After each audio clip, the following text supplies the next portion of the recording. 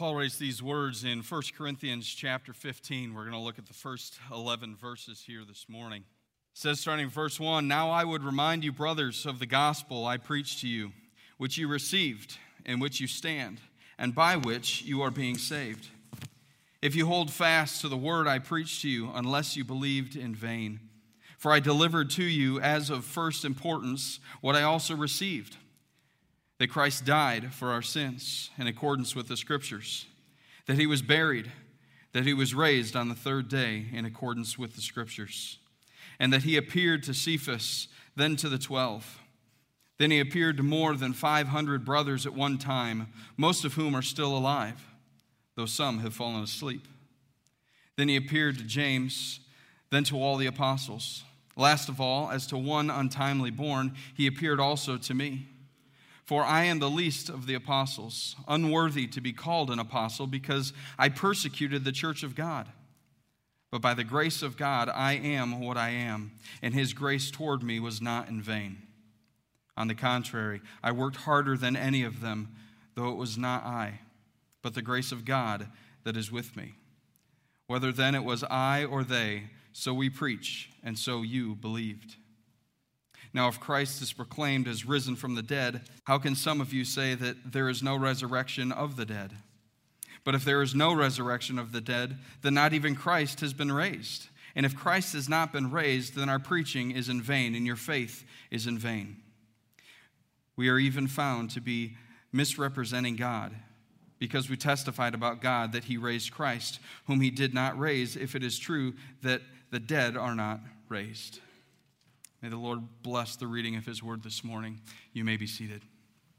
If you have a Bible, I invite you to take it and turn to 1 Corinthians chapter 15. If you don't have a Bible with you this morning, there should be one near you in the pew in front of you. If you don't own a Bible, feel free to take that one. Be glad to have you use that Bible this morning. 1 Corinthians chapter 15 was just read for us this morning. Most of you are here because you know it is Easter Sunday, Resurrection Sunday, the day commemorating the day when Jesus Christ was resurrected. Today, we want to celebrate that, as we have been, but we also want to consider what the Bible actually has to say about that. We've talked about this survey a number of times called the State of Theology at our church in the past few weeks. And a survey was conducted last year, or published last year, about the state of theology in America. What do Christians, what do evangelicals, more clearly, say that they even believe? In regard to the resurrection, this statement was asked. Biblical accounts of the physical bodily resurrection of Jesus are completely accurate. This event actually occurred. And so they were to ask people, do they agree with that? And so 68% of the people surveyed said that they agreed, 19 disagreed, and 13 were not sure. Not a terrible statistics. If you remember, we saw much worse from some other categories. But also this week, a friend sent me an article about a poll that was taken in the UK, which found that only 46% of Christians believed in the death and resurrection of Jesus Christ for the sins of the world. The poll also discovered this, though, that 82% of those who believed in it attended services at least once a month. They overwhelmingly believed it. So what are we to make of this? If this broad number of 82% say they don't believe it, or of 46% say they don't believe it, but then 82% of Christians say they do believe because those are the ones who attend church, well, this is what we could maybe decipher from that. It means that there's a confusion about what the gospel is. There's a confusion of what it means to be a Christian. There's a confusion about what must be believed in order to be a Christian. So the question comes then, can one be a Christian without believing in the resurrection? Does the resurrection even matter? There are some might be okay with Jesus' life. They might be okay with Jesus' death. They might be okay with burial. But the idea of a risen Savior, the idea that this man, this God man actually came back to life is a different deal. And some people find that difficult to believe.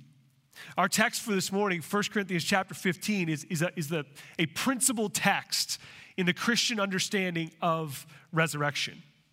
The writer, the Apostle Paul, begins chapter 15 with a reminder of that which is of first importance. You heard it read already.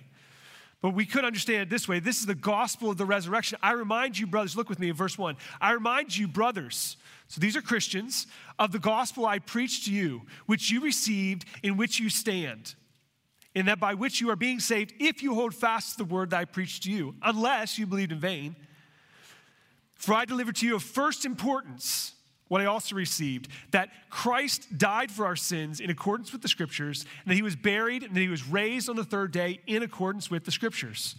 Now, Paul is saying this is what matters most. And what does he include in what matters most? That Christ has died, that Christ was buried, and also that Christ has risen. All three are part of the gospel. These verses, 3 and 4 specifically, are the good news. They're the good news in a nutshell. They're the good news in like 28 words if you counted them. That's what Paul is saying. This is of most importance. This is of first importance. And there is no good news without the resurrection. One scholar said it this way, that Christ's death and resurrection are inseparable in affecting salvation, which means you cannot have salvation without the resurrection.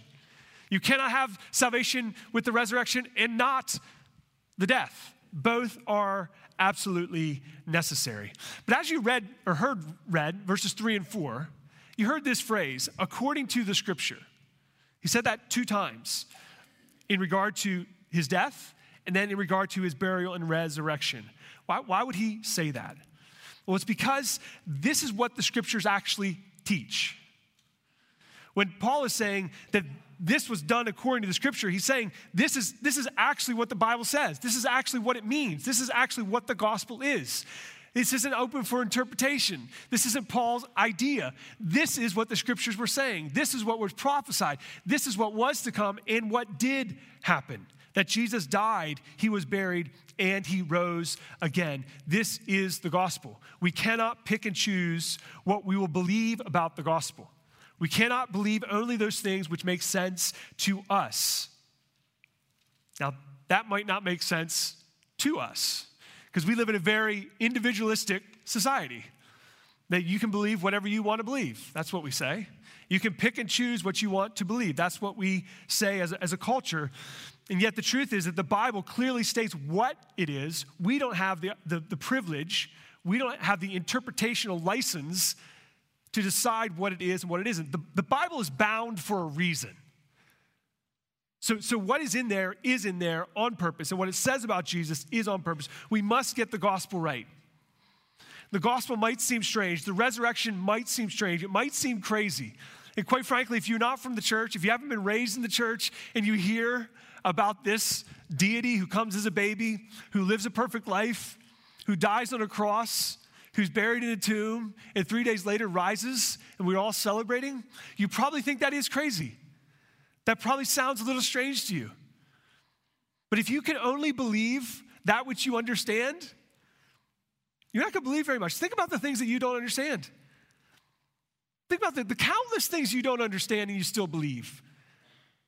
And yet when it comes to this, we sometimes become this great intellectual, that we're smarter than the Bible.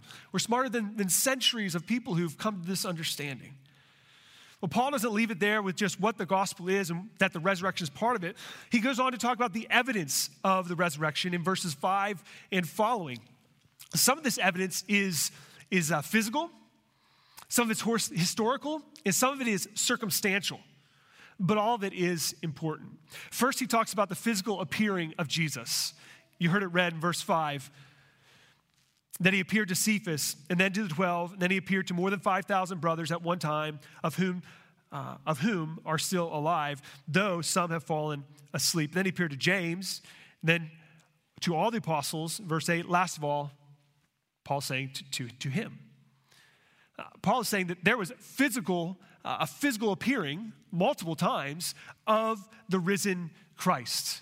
There's reason to believe that Jesus was resurrected because people saw him. He physically appeared to them. Paul using their names was a way of saying, you could go talk to them. Cephas saw him. Go talk to Cephas. James saw him. The 12 saw him. I saw him. Right? You can talk to these people. Throughout the Bible, throughout the Gospels, other people are mentioned as having seen Christ. Mary Magdalene, and on and on we go. In all the accounts, in Matthew, Mark, and Luke, John, all of them account for other people seeing the resurrected Christ. Along with his appearing, we could also understand this as evidence that, as Kurt said earlier, the tomb was empty. Right? We remember that. They came to the tomb, it was empty. A good way to prove that someone's dead is a corpse, right? That would be a good way to prove that. And yet there wasn't. Right? There wasn't a body. And there has never been a body because that body was resurrected. Secondly, we find that closely connected here to the appearances was that there were eyewitnesses. Literal people actually saw him. We just read the account, but there are other people. And in the Gospels, in Matthew, we find out that he appears first to Mary, to a woman. We also find that the women were the first ones to find the empty tomb. You might not think that matters much. Why would it matter that it was a woman? Who really would care about that? Well, here's why you should care about that. Because in the culture at that time, the testimony of a woman was not respected. So for a woman to say, I saw them, wouldn't have been necessarily believed. So what's the point of that? The point is this: if you're trying to make up a story, if you're trying to conjure up a credible narrative of this Jesus and that he's resurrected, you wouldn't go with a woman seeing him first. You wouldn't have. You'd have went with a man because that would have been credible. That would have been believed in the culture. Now, you may not like that, and that's fine, but that's the way it was. So why would they say that? The only reason they would say that is because that's what actually happened. That's the actual record that was given. And with that, the dating of the record. 1 Corinthians, this book that Paul is writing, is written some 20 years after the death of Christ. Death of Christ was in the AD 30s, early 30s. This was written in the early 50s. 20 years. That's very early. That's very early, maybe for any account, but at this time, at this day and age, it was very, very fast. The account was written so closely to Jesus that the events wouldn't have been able to become legends. So this isn't years and years out where people are making things up.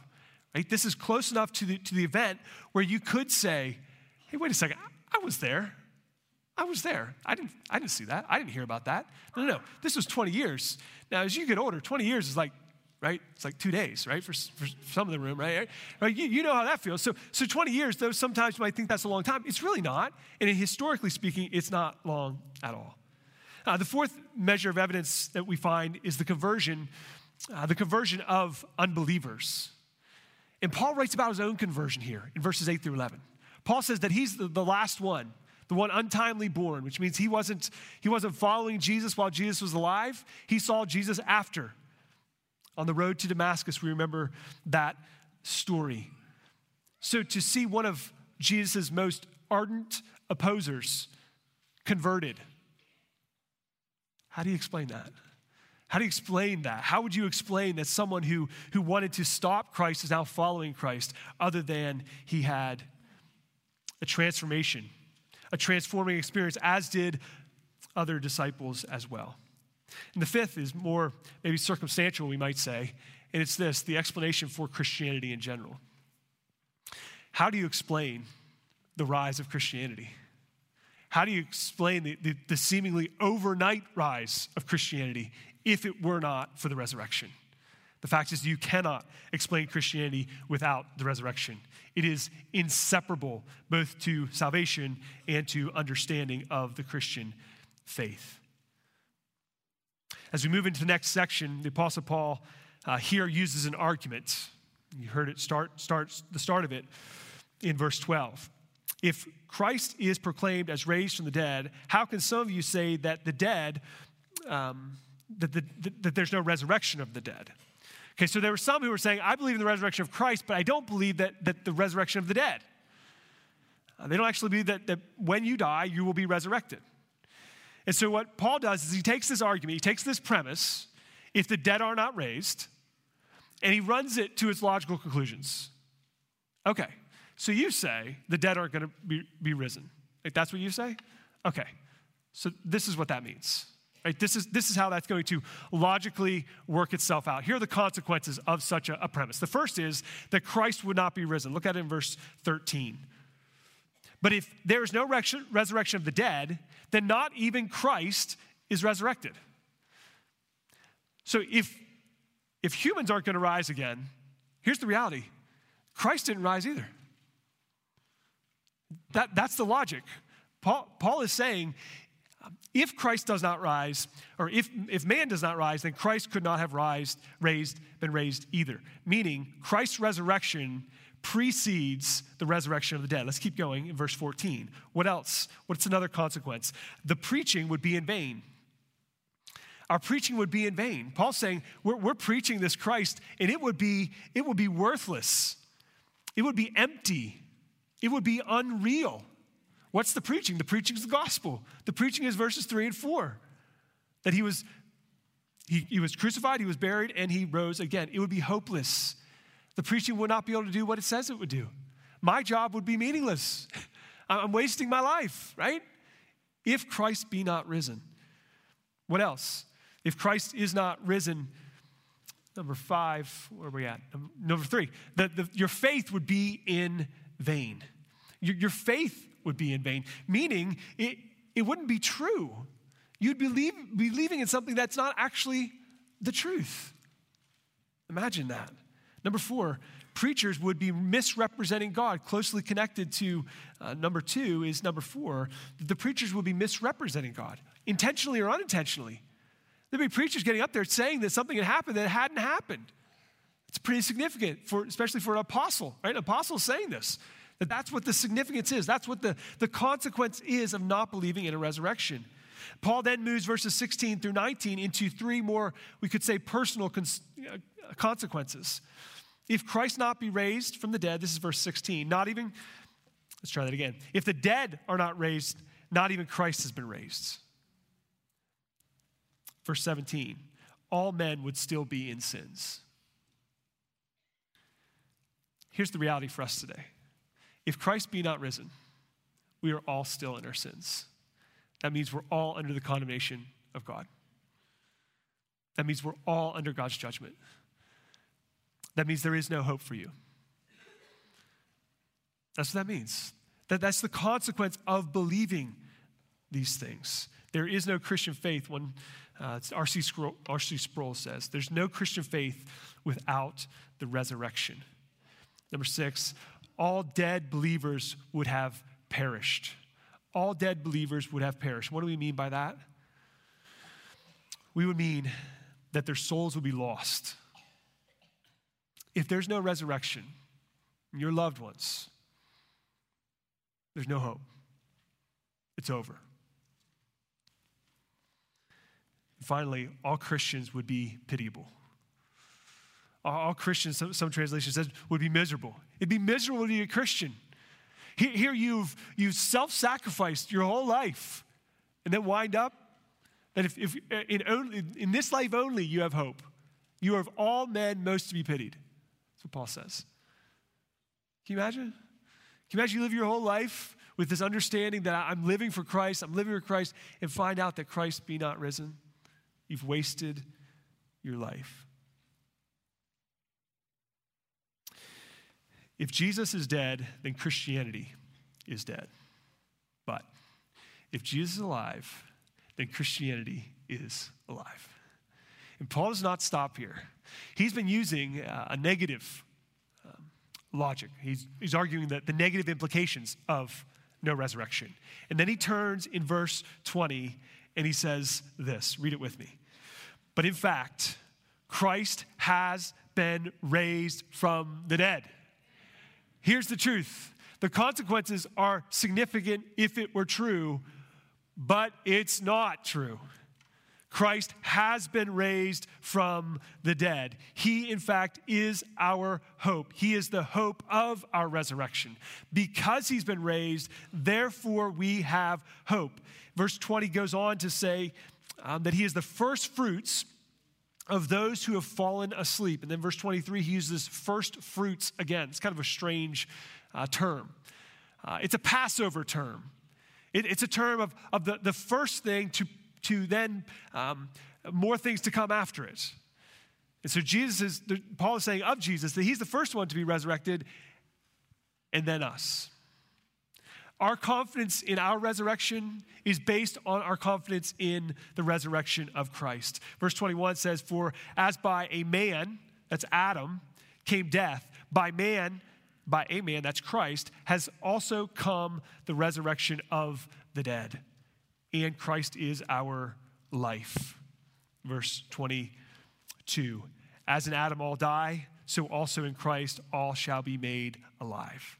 Christ is our life. Because Christ is risen, our hope, our only hope in this life and in the next is Christ alone. Therefore, no matter what your circumstances are, you can have hope. You can have hope in suffering and in sorrow. You can have hope in blessing and in gladness. You can have hope in the midst of temptation or in victory. You can have hope in the midst of failure or faithfulness, in life or in death. The resurrection of Christ tells us that we have hope. Brother, sister, a friend, one who is yet to come to Christ, the resurrection of Christ tells us that life is not hopeless. You may feel that way at times. Christians may feel that way. People who don't know Christ certainly may feel that way. But the resurrection of Christ tells us there is hope. That there's hope in this life and there's hope beyond this life because of what Christ has come to do. And what did he come to do? Not just resurrect us one day.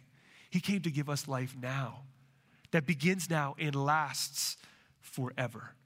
There is no good news this morning without the resurrection of Christ. There's nothing that can be told to you today that's good without the resurrection of Christ. That changes everything. It is a deal breaker. The truth of the gospel rests in the reality of the resurrection of Christ. It is crucial to your faith, meaning this: you must believe in the resurrection in order to be saved.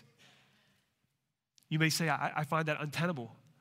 Okay, but you need to understand this, that Romans chapter 10, verse 9 says this: believe in the Lord Jesus Christ, confess with your mouth the Lord Jesus, and believe in your heart that God hath raised him from the dead, and you'll be saved. You must believe in it. You must. You cannot know God without believing in the resurrection. The question was, does the resurrection matter? Yes. The resurrection absolutely matters. It is why we can say with the Apostle Paul, just a few verses later in chapter 15, we say this: "O death, where is your victory?" We sang this, right? O death, where is your sting? The sting of death is sin, and the power of sin is the law. But, thanks be to God who gives us the victory through our Lord Jesus Christ. If you're with us this morning and you have yet to come to Christ, and what we mean when we say that is that you've yet to come to Christ and say, I know that I'm a sinner, and I know that Jesus is perfect. I know that he is the only way for me to be saved from the judgment of my sins. I'm asking you to forgive me my sins, and I'm trusting Christ alone for my salvation. If you have never done that, we invite you this morning to come to him, to come to Jesus, this risen one, to see him as the Savior who died to save you. See him as the one who is risen now to reign, the one who is the way, the truth, and the life, the one and only way to the Father, the only hope in this life and in death, your only hope, your living hope. Would you come this morning?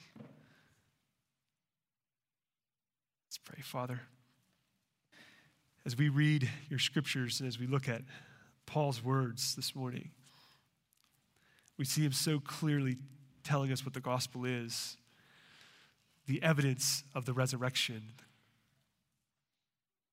what might be some consequences of not believing it, and yet concluding by saying that Christ is risen. We can know this. We can have confidence in this.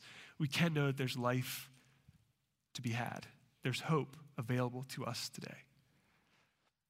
And I would pray for those with us this morning who don't know Christ, who have never come to the point in their life where they've recognized him as their Savior and their Lord, that even this morning, as they sit here, that you would convict their heart to ask you